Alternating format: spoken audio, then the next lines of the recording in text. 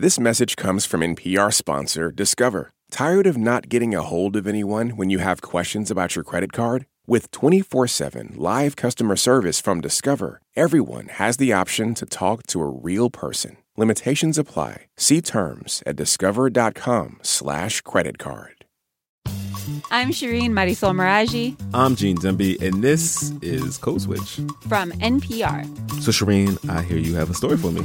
I have so many stories for you all the time, but this is a particularly important story in my life. They always are important, though. They're always important. Don't sell your other stories short. Okay, well, true. But this one is like one of the most important. Okay. It was a Sunday in 2004, and I was visiting my Titi Ida and my Uncle Ralph. Were you wearing like all velour, everything? Like... No, I wasn't because it was hot. I was definitely wearing a tank top and probably some shorts. I'm in cookie cutter suburbia, you know, not that many trees, lots of concrete, just outside of Los Angeles. Right. And I had just recently moved here to LA and was trying to reconnect with members of my family who lived in Southern California, my Puerto Rican side, just in case I have to make that clear. My Uncle Ralph grew up in Vieques, and my Titi Ida was a New Yorican all the way, had that thick New York accent, which I absolutely love. It's one of the best accents in America. Oh, yes. Like, it's such a dope accent. I love it so much. And Gene, an important part of the story is that there was a basketball game on TV. Okay. And the United States was playing Puerto Rico in the Summer Olympics. I remember this game very clearly. That you remember this game. Okay. Mm-hmm. Okay. Sorry. I remember three things about the game. Number one, the point guard was really cute. So it kept me very invested in watching the game. I mean, there are a number of things that kept me invested in watching the game, but that was one of them. Number two, the second thing I remember about that game is that my Titi Ida was always trying to start shit, and she started this ridiculous debate over who we should be rooting for, whether we should be cheering for the U.S. or Puerto Rico, which is ridiculous because this was a house full of Puerto Ricans. So isn't it obvious? But my Titi Ida was like, you guys aren't even Puerto Rican. You never lived in Puerto Rico. You're American. You can barely speak Spanish. And we were like, what? Come on. We should talk about, can we at least just pause here to acknowledge how, like, the arrangement by which Puerto Rico is part of the United States but has a separate Olympic situation happening? We gotta just acknowledge that that's strange. Yes, let us acknowledge that. Because it is. And so we were just like, no, obviously we're rooting for Puerto Rico. And Gene, you have to remind everybody, like, who was on that U.S. basketball team? LeBron James was on that team, very young LeBron James, Carmelo Anthony, Dwayne Wade, Allen Iverson. I mean, it was... Philly represent. Always. Shout out to Bubba Chuck. But that team was ridiculous, which is very important context for what I imagine the rest of the story is going to be about. Wait, who were you rooting for? Oh, I mean, come on. I was rooting for Allen. I mean, it's not even a... Oh, you were rooting for Allen Iverson of course, and the United States. Of course, always. I mean, the only time I feel any sort of patriotic fervor is like in international competition. Especially like we play on basketball. Come on, man. Have you been watching that game? We would have been opposite sides of this argument. We are on opposite sides. I had no idea. All right. What? Okay. All right, Gene, we need to stop here because actually I'm not the one telling this whole story. I'm going to get some help from the La Brega podcast, which is hosted by Alana Casanova Burgess. Okay. And she's got the rest of the story. In the summer of 1979, journalist Julio Ricardo Varela was 10 years old, and he was spending the summer with his dad in Rio Piedras in San Juan. And it was the same year that the 1979 Pan American Games were happening and were being hosted in Puerto Rico. It felt like it was our little mini Olympics. For the opening ceremony, they commissioned this big Hollywood-style musical number. And it was so exciting because here they were. Here were all these athletes. And when you're 10 and you're a sports freak like I am, that's all you were thinking about. I mean, I was obsessed with it. I loved it.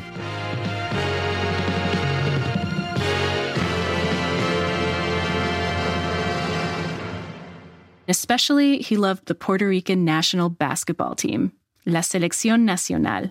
It was like watching your heroes. And here were your heroes ready to represent your homeland in basketball. Julio was born in Puerto Rico and grew up there. But when he was in first grade, he moved with his mom to the Bronx and would go back and forth to the island over the years. But he never had any doubt as to who his team was. It was always Puerto Rico. And in 1979, at the Pan American Games, it was easy to root for Puerto Rico. Que tira, falla. Falta uno, se acabó. Gana Puerto Rico. Puerto Rico. Because they were kicking butt. The other top team was the United States, but midway into the tournament, the U.S. squad got into a scandal. The scandal surrounded their coach, the infamously hot-tempered Bobby Knight, known for his outrageous outbursts and angry locker room speeches, like this one. I'm going to fucking guarantee you that if we don't play up there Monday night, you ain't going to believe the next 4 fucking days. One day during the Pan Am Games, Bobby Knight got into a scuffle with a Puerto Rican policeman, during which he allegedly hit the officer. According to the officer, Knight also called him the N-word. He was arrested and charges were pressed. It was all over the news. And it just so happens that Puerto Rico and the United States were set to face off in the final. Todo preparado, la escena puesta, señoras y señores. It was a hard-fought, close game, but the U.S. side, led by a young Isaiah Thomas, ultimately won and took home the gold. After the game, Bobby Knight told the press that the only thing Puerto Ricans were good at was, quote, growing bananas. And there was something else. As they were leaving Puerto Rico, this is what is reported.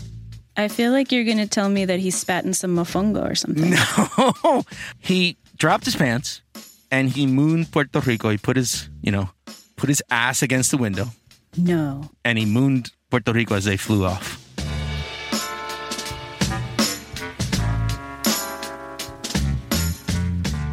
Like, the ugly American, here you go again, thinking you're better than us.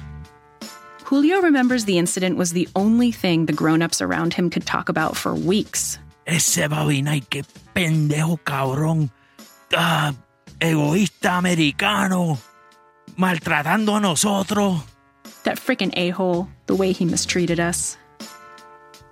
So, throughout this history, right, to me, it's always about beating the Americans.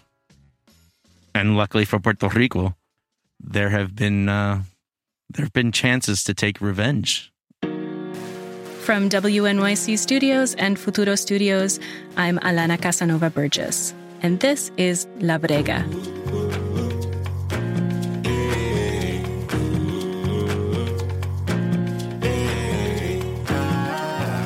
In this episode, David and Goliath play basketball in Athens. Without a doubt, there is a deep connection between being Puerto Rican and rooting for our sports teams. And yes, people all over the world love sports and are proud of their athletes. But in Puerto Rico, the stakes are just higher. Because Puerto Rico, despite being a U.S. colony, competes in international sporting events like the Olympics on its own, under its own flag, as if we were an independent country. Journalist Noel Algarin, who has covered sports in Puerto Rico for many years, put it this way. The only place where we can call ourselves sovereign is in sports. In sports, we get this opportunity to be Puerto Rico, the country from the Caribbean. We get to be someone. And then we get chances in a more symbolic way to face the country that owns you in some way. Today, we're going to tell a story about one of those chances. You could say a chance for revenge against Bobby Knight. A time when Puerto Rico faced off against the United States in basketball on the sporting world's largest stage. Julio Ricardo Varela, a journalist with Futuro Media, takes the story from here. So at the time I was watching the 1979 game on TV, this guy was actually watching courtside. Bueno, mi nombre es Flor Meléndez. Estoy en Bayamón, en mi casa, en el pueblo de Bayamón, en Puerto Rico. Flor Melendez was a coach of the team that year, and he was a legend in Puerto Rico. In a documentary about the 1979 games, you can see him screaming at players and gesturing wildly. He's looking really sharp with this thick black mustache and fro. Flor went on to become one of the national team's all-time most decorated coaches. And his story kind of runs parallel to the story of Puerto Rican basketball. So, Flor grew up in a big family. 11 hermanos. The oldest of 11 siblings. They lived in public housing. Caserío público. We're talking 1960. Flor started playing basketball at his local YMCA. Then, as a teenager, he played in the Puerto Rican League. And pretty early on, Flor figured he had a talent for coaching. He describes his coaching style as fuerte, tough. Yo soy una persona que me gusta la disciplina. Discipline heavy. And Flor got into coaching right around this kind of magic moment for Puerto Rican basketball. Coaches like Flor and league officials, they started visiting New York City and scouting the courts where New Yorkers were playing street ball. And they started convincing these players to leave their lives behind to come play professionally in Puerto Rico. Here are these amazing Afro-Puerto Ricans who learned the craft in the mecca of the sport and brought it back. Calor favorece a Raymond Dalmau, que le empató la jugada última al lograr canasto y elevar el marcador a 46. Jugadores tenían otro ritmo de juego, más rápido, unos saltarines extraordinarios. It was a different kind of basketball than people were used to in Puerto Rico. It was a faster rhythm of play with big dunks. And it was fun. Like, that type of basketball is fun. Ya ahí fue un boom. These were the boom years for Puerto Rican basketball.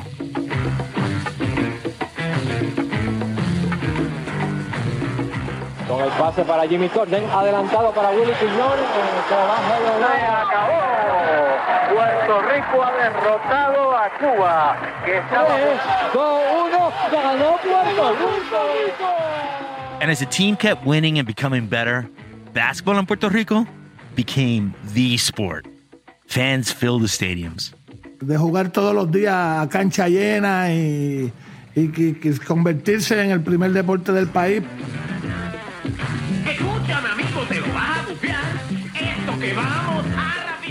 This, by the way, is a promotional rap song recorded by the team in 1986.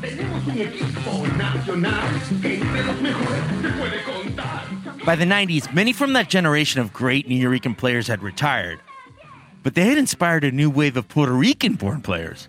And those players, they took the team to even greater heights.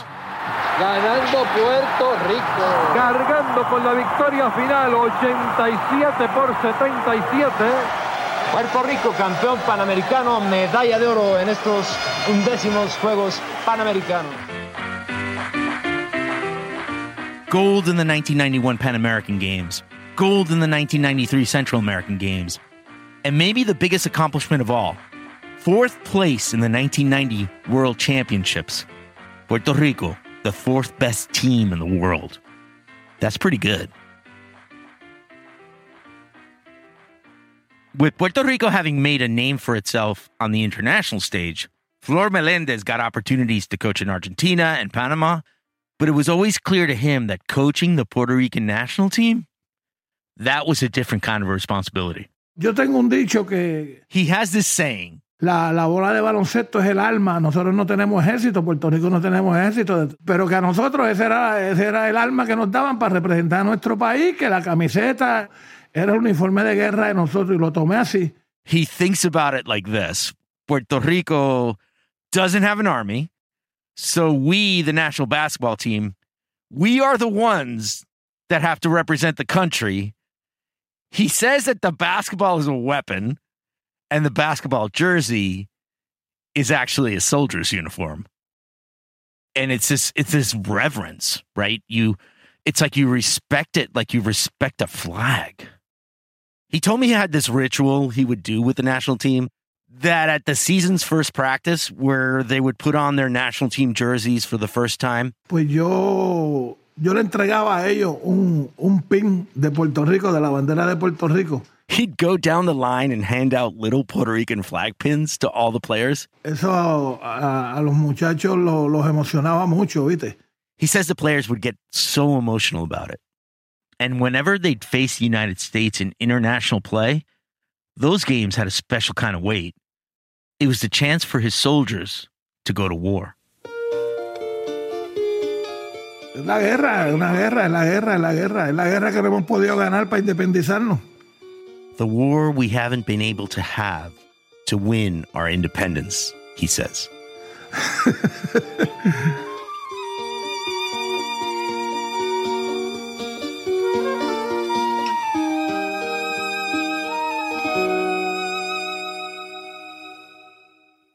Puerto Rico was generally pretty outgunned in this war. The U.S., after all, was and is the global superpower of basketball, especially after the 1992 Barcelona Olympics.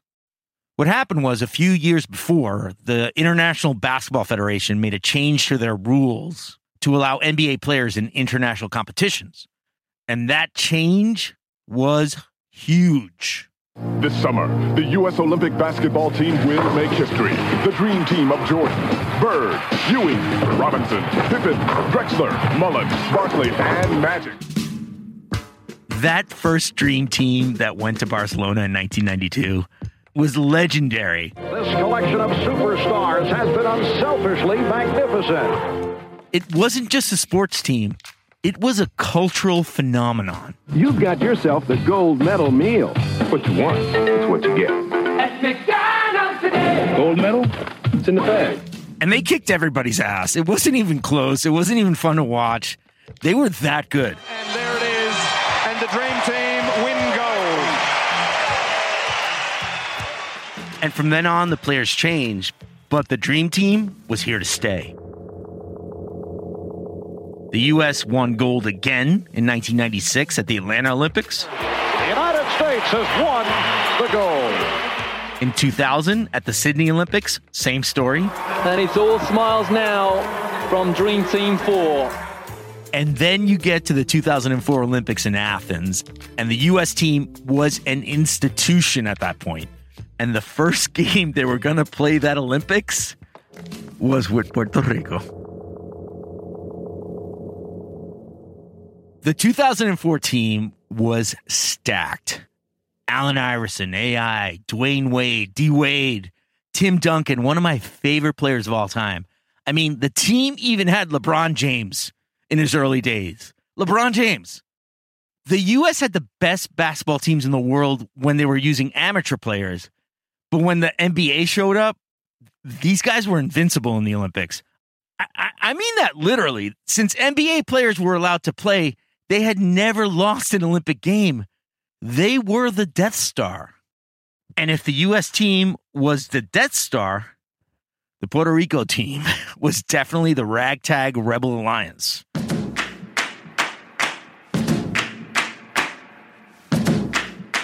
The players were mostly local stars from the Baloncesto Superior Nacional, the league in Puerto Rico. You had Jose Ortiz, also known as Piculín. Oh, that's the leader, the rock, the legend. That's Julio Cesar Torres. He's the filmmaker behind a great Puerto Rican basketball documentary called Nuyorican Basket. You had Eddie Casiano. Eddie, man. Eddie was the firecracker.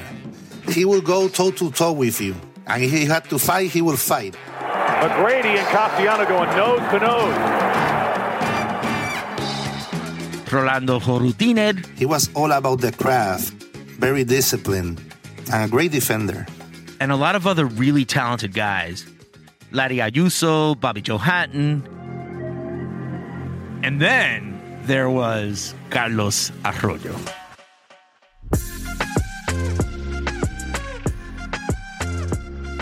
Carlos Arroyo was the young gun. Arroyo por el cristal, su primer canasto de la noche. Anxious to prove himself with a lot of talent. As Arroyo knocks down that jumper. Carlos was in the NBA. He was a starting point guard with the Utah Jazz that season and was on a path to becoming a legend. Arroyo to the angle right, gets behind tag, shaking and baking, and they double him momentarily. Now he goes right to the hoop, reverse to the right side, bank it up and in, count it, he's fouled. At 6'2", he was a lot shorter than most other NBA guys, but Carlos was fast, and he played with energy, and he played with heart, and we all loved him. So a few weeks before the Olympics, the Puerto Rican team goes to Florida for a week of practice and a series of warm-up games against the U.S. team. This is strangely standard practice leading up to these big international competitions, and it was an opportunity to get to know the enemy. And at these games, they're playing man-to-man defense, which is what it sounds like. Each player follows a player on the other team and sticks to them. And Puerto Rico, because of their size or lack of it, the Americans are bigger, they were faster. They wanted to play zone defense where you literally stay in a zone and you defend a set area of the court.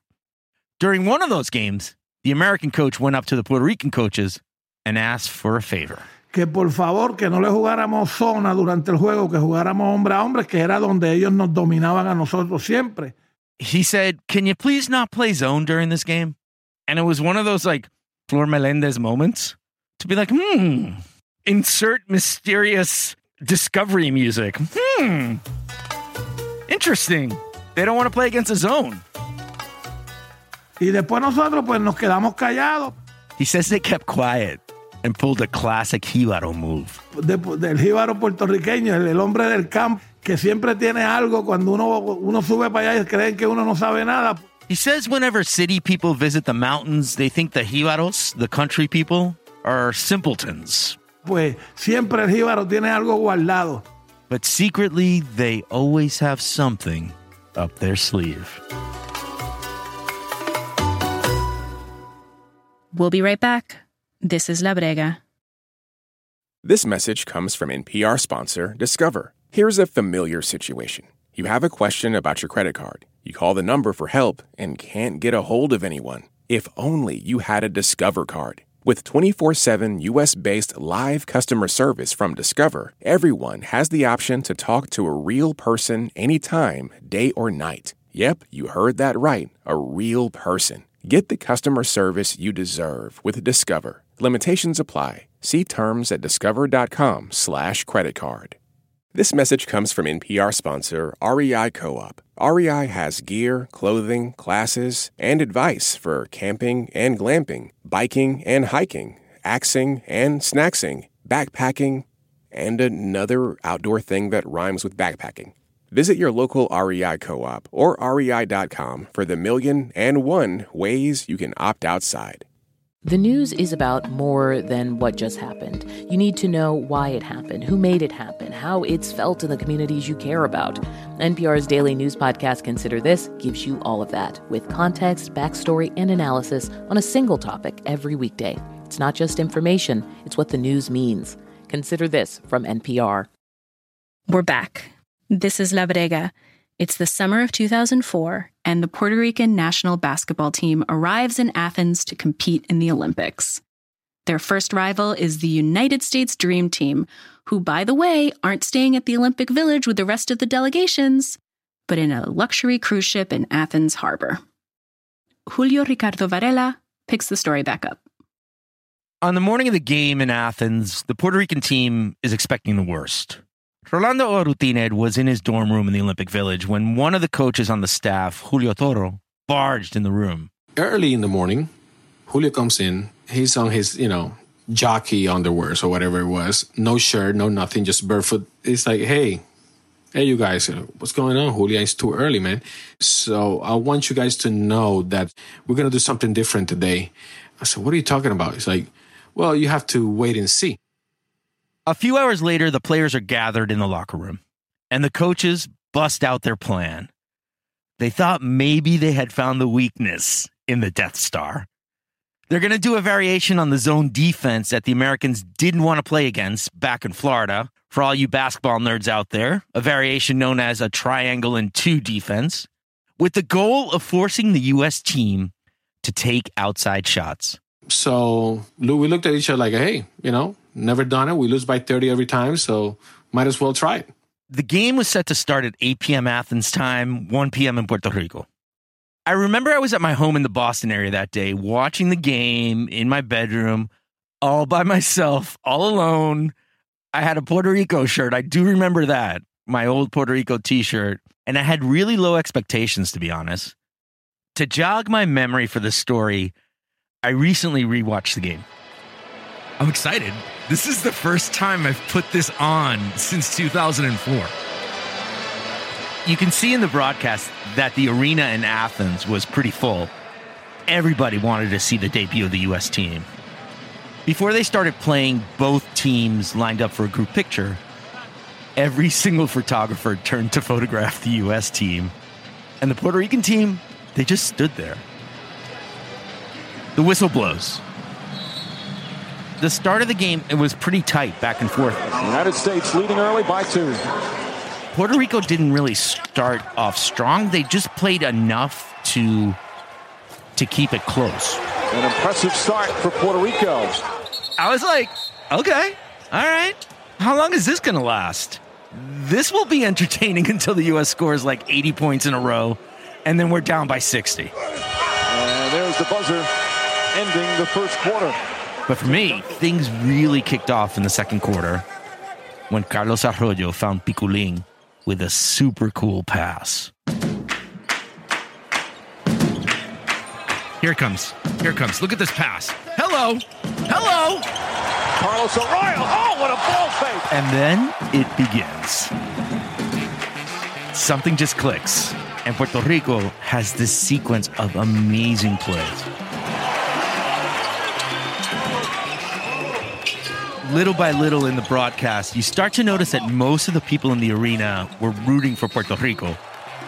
And how could you not root for Carlos Arroyo that day? He had these super flashy passes. He was making incredible shots, just dominating the court. Excellent ball handling from Carlos Arroyo. Bodies flying all over the place. Arroyo with the steal. Nos daban las cosas, se nos daban. O sea, ellos decían, pero ¿qué pasa aquí? Estos tipos no fallan. Floor watch Puerto Rico nails shot after shot. Lo que notamos en ellos era el mal humor. Los jugadores como frustrados. He says he noticed the U.S. players in a bad mood, frustrated. And it was probably because the Puerto Rican strategy seemed to be working. Here's Rolando Orutínez. We were pretty physical and we were really giving it to them, and it's something that they were not used to it. And it was our turn to talk trash. Go ahead and shoot it. You don't want to shoot it, right? Go ahead, shoot it. Let me see it. Let me see your shot, right? As the second quarter ticked down, Puerto Rico's lead just kept growing. It's hard to believe I'm saying this, but the United States trails by 20. And there's the buzzer ending the first half. A disastrous first half for the United States.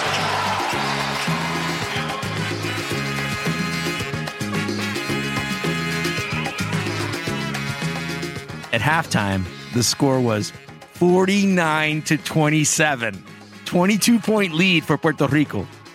And you could see it on the faces of the American coaches.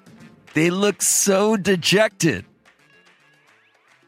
Meanwhile, at 1 p.m. in Puerto Rico, Ira Martinez, then a sports editor at El Nuevo Dia, was getting ready to turn on the game when his wife asked him to go to the mall with her to pick something up. Mi esposa quería que fuéramos a comprar algo a Plaza Las Américas.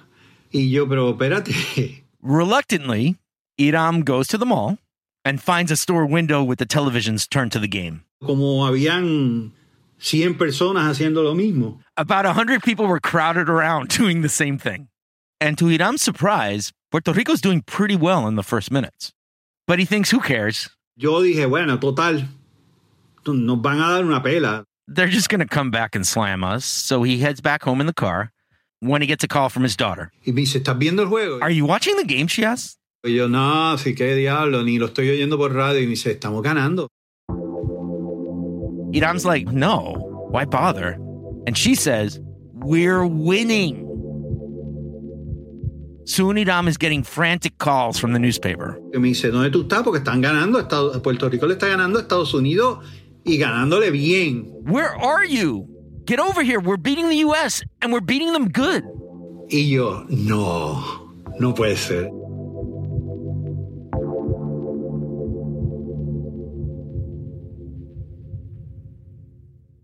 Even the Puerto Rican players in the locker room at halftime were surprised at the score. Here's Rolando. First of all, my first thought was, are we really beating this team by 19? That was my first thought, right? Go walk into the locker room. And second was like, wow, I have more pressure now than I did at the beginning of the game. Because it's a brand new game, 20 brand new minutes. And you know they're going to come back stronger. You thought the Americans were going to make a run eventually and come back and beat us. They had to. The third quarter is also really back and forth. The U.S. makes points. Good drive to the basket. Pretty move from Allen Iverson. But Puerto Rico maintains its lead. Arroyo inside and the lead back up to 21. The quarter closes 65-48. Puerto Rico is still leading by 17 points. And then the fourth quarter starts. And that's when things get scary. It starts with about 9 minutes left on the clock. Puerto Rico's up by 15. And LeBron James. James wide open and hits the three. LeBron James from downtown, and it's a 12-point game. It was the first three for the United States in a long time. And then they just keep making baskets. Lamar Odom cuts the lead to 12.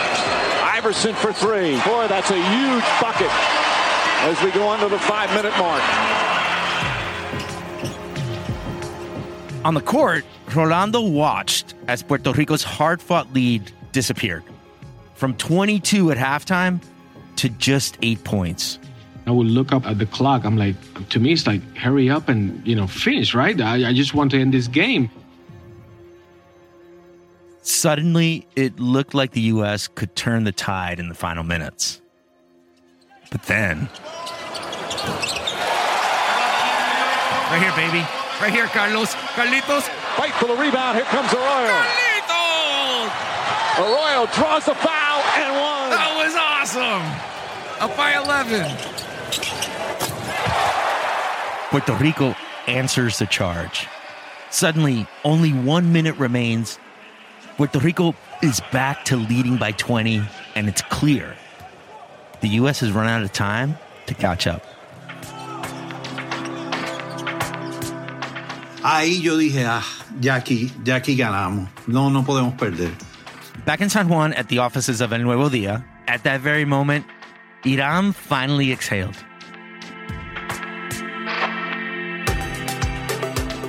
With victory near, the coach takes Carlos Arroyo out of the game. Carlos Arroyo, the game of his life, 24 points as he comes out.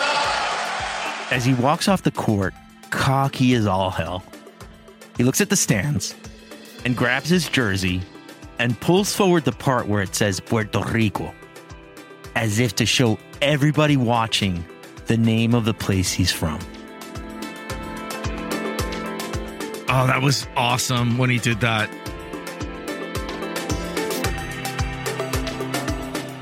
In part, it was a gesture of defiance to a U.S. player who had fouled him a few moments ago. But to many in the audience watching, the message was way bigger than that. Fue como decirle a los tipos. Flort says that it was like Carlos was telling the Americans, Nosotros somos los poderosos, ¿viste? O sea, look, we're the powerful ones.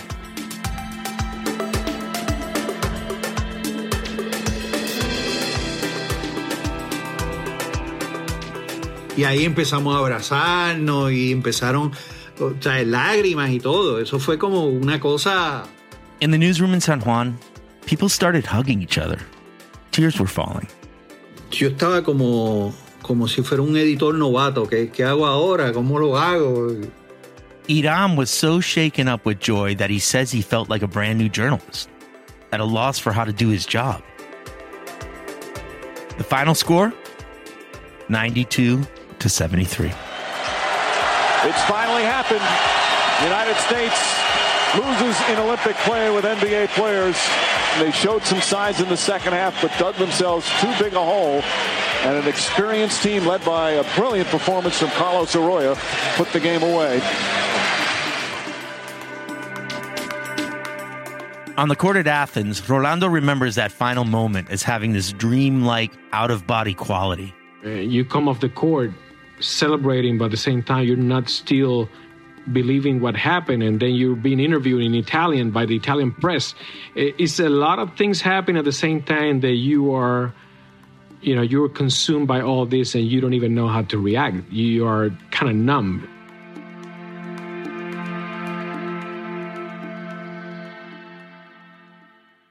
Back at the offices of El Nuevo Dia, everyone was buzzing to get the paper ready for the morning. They had already decided on the cover when Hiram saw a photo come in that instantly caught his eye. It's of Carlos Arroyo, from that moment he walked off the court, showing off his Puerto Rico jersey. It was this quick moment on the court. If you blinked, you could have missed it. But here, captured by the camera, there's something special about that image. And Hiram says, esta es la foto. This is the photo. Y entonces voy donde el artista y me dice, no, pues si ya estamos cerrados con esto. Y yo, no. Esta es la foto. O sea, esta es la foto de la que vamos a estar hablando en los próximos 50, 100 años. The layout designer was like, no way, we already have the cover. But Hiram's like, this is the photo. This is the photo we're going to be talking about 50, 100 years from now. This needs to be the cover. Cuando hablemos de ese juego, esta es la foto que siempre va a tener la gente en la mente. All night long, the island celebrates the win. The next morning, the team wakes up and heads mostly together to the cafeteria for breakfast.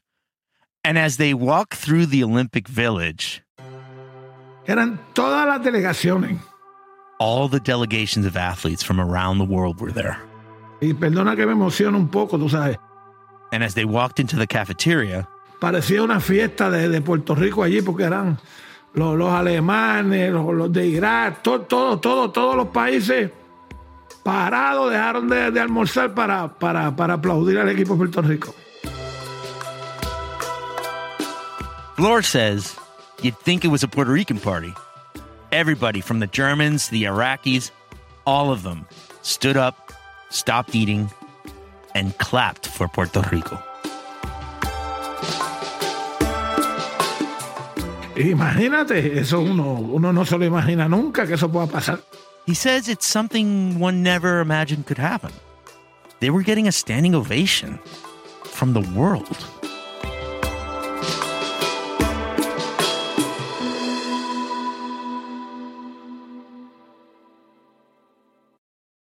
All right, Shireen, so the things you said you remember most about that game were, Carlos Arroyo was really cute. Yes. You were with your family, your Puerto Rican family, and there was this whole, back and forth, very heated back and forth over who y'all should be rooting for. And I'm assuming 3 is that against all the odds they were like all the major underdogs. They should have got blown out by 30. Puerto Rico won. And they didn't just win by like 2 points. Yeah, they stomped. They stomped the US. Your boy Allen Iverson. To the point where like U.S. basketball had to do some soul searching. Like they literally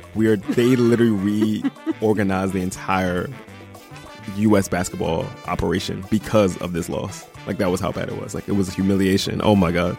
Everybody in my Titi Ida and Uncle Ralph's house was happy, elated. Oh, even the people who were rooting for the U.S. Nobody was really rooting for the United States. Come on. The U.S. did not beat us on August 15th, 2004. And it is a day that I will never forget. It was actually the last time I saw my Titi Ida and my Uncle Ralph alive. Not to bring it down, but yeah, it was the last time I saw them alive. It was an amazing game. It was an amazing memory. Really, really special for me. And I know so many Puerto Ricans have their own memories of that win, where they were in their lives, what was going on, what it meant to them, whether you were born and raised in Puerto Rico, whether you can speak perfect Spanish or not, whether you grew up stateside with a Puerto Rican mom, and dare I say it, an Iranian dad. Because that's how I have to end every episode. That you're talking about you. All right, y'all. That is our show. Big thanks to the La Brega podcast, hosted by Alana Casanova Burgess, and to Julio Ricardo Varela, who reported on the episode. He co-hosts the podcast In the Thick. Julio Ricardo Varela. You showing off. We are back next week with more Code Switch. I'm Gene Demby. I'm Shireen Marisol Meraji. Be easy, y'all. Peace. And here's Alana with the rest of the credits. La Brega is a co-production of WNYC Studios and Futuro Studios. This episode was produced by Marlon Bishop, Ezequiel Rodriguez Andino, and Mark Pagan. The story was edited by Luis Treyes, fact-checking by Gabriel Aviles Aponte. Engineering is by Stephanie LeBeau. Original music for La Brega was composed by Balloon, and our theme song is by Ife. Art for this piece was done by Mia Pagan. Leadership support for La Brega is provided by the Jonathan Logan Family Foundation and the John S. and James L. Knight Foundation, with additional support provided by Amy Liss. Special thanks to Marga Pavon, Noel Algarin, and to Julio Cesar Torres, who made a great documentary about basketball in Puerto Rico called Nuyorican Basket, and you should seriously go see it. Oh, and Julio has one last part of the story to tell you. There's another happy ending for this story. For Rolando Urutinen, Athens changed his life in more ways than one. He met his wife in Athens. And she did synchronized swimming for Puerto Rico. He met her on his way to the cafeteria the morning after the game. I came with more than what I thought I was going to come back with, right? Question. Do you think you beating the United States kind of added, it's like high school in the cafeteria? You're like, oh my God. No, I don't think so. I don't think so because I really had to battle, right? I really had to bring my A game.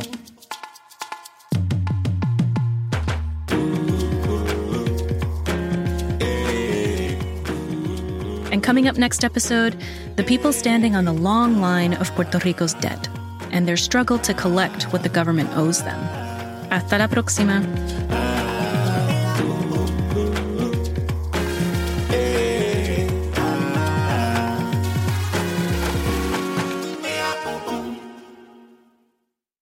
In recent mass shootings, people have been targeted for who they are or who they worship. But on June 28, 2018, people were targeted for the job they do at a newspaper. Listen to the new series from NPR's Embedded about the survivors at the Capitol Gazette. Taylor Swift has dropped a new album. She is the biggest pop star in the world, and everything she does makes news. I gasped. I was like, oh my God, I've been there, and you can identify with it. For a breakdown of Taylor Swift and her new album, The Tortured Poets Department, listen to the Pop Culture Happy Hour podcast from NPR. Ah, the satisfying sounds of more sales in your business. And from the sound of it, your business is growing. But you shouldn't have to pay more to scale your business. With Stamps.com, you can import orders from wherever you sell online, find the lowest rates with the fastest delivery times, and instantly deliver tracking updates to your customers and stock up on supplies. Get started at Stamps.com today with code PROGRAM for a 4-week trial, free postage, and a digital scale. On Wildcard, the new podcast from NPR, you'll hear people like comedian Jenny Slate reflect on their lives. What is something you think about very differently today than you did 10 years ago? Dressing, like not salad dressing. I've always loved it and I'll never stop. Dressing my body. That's all part of the new game show Wildcard, only from NPR. Listen wherever you get your podcasts.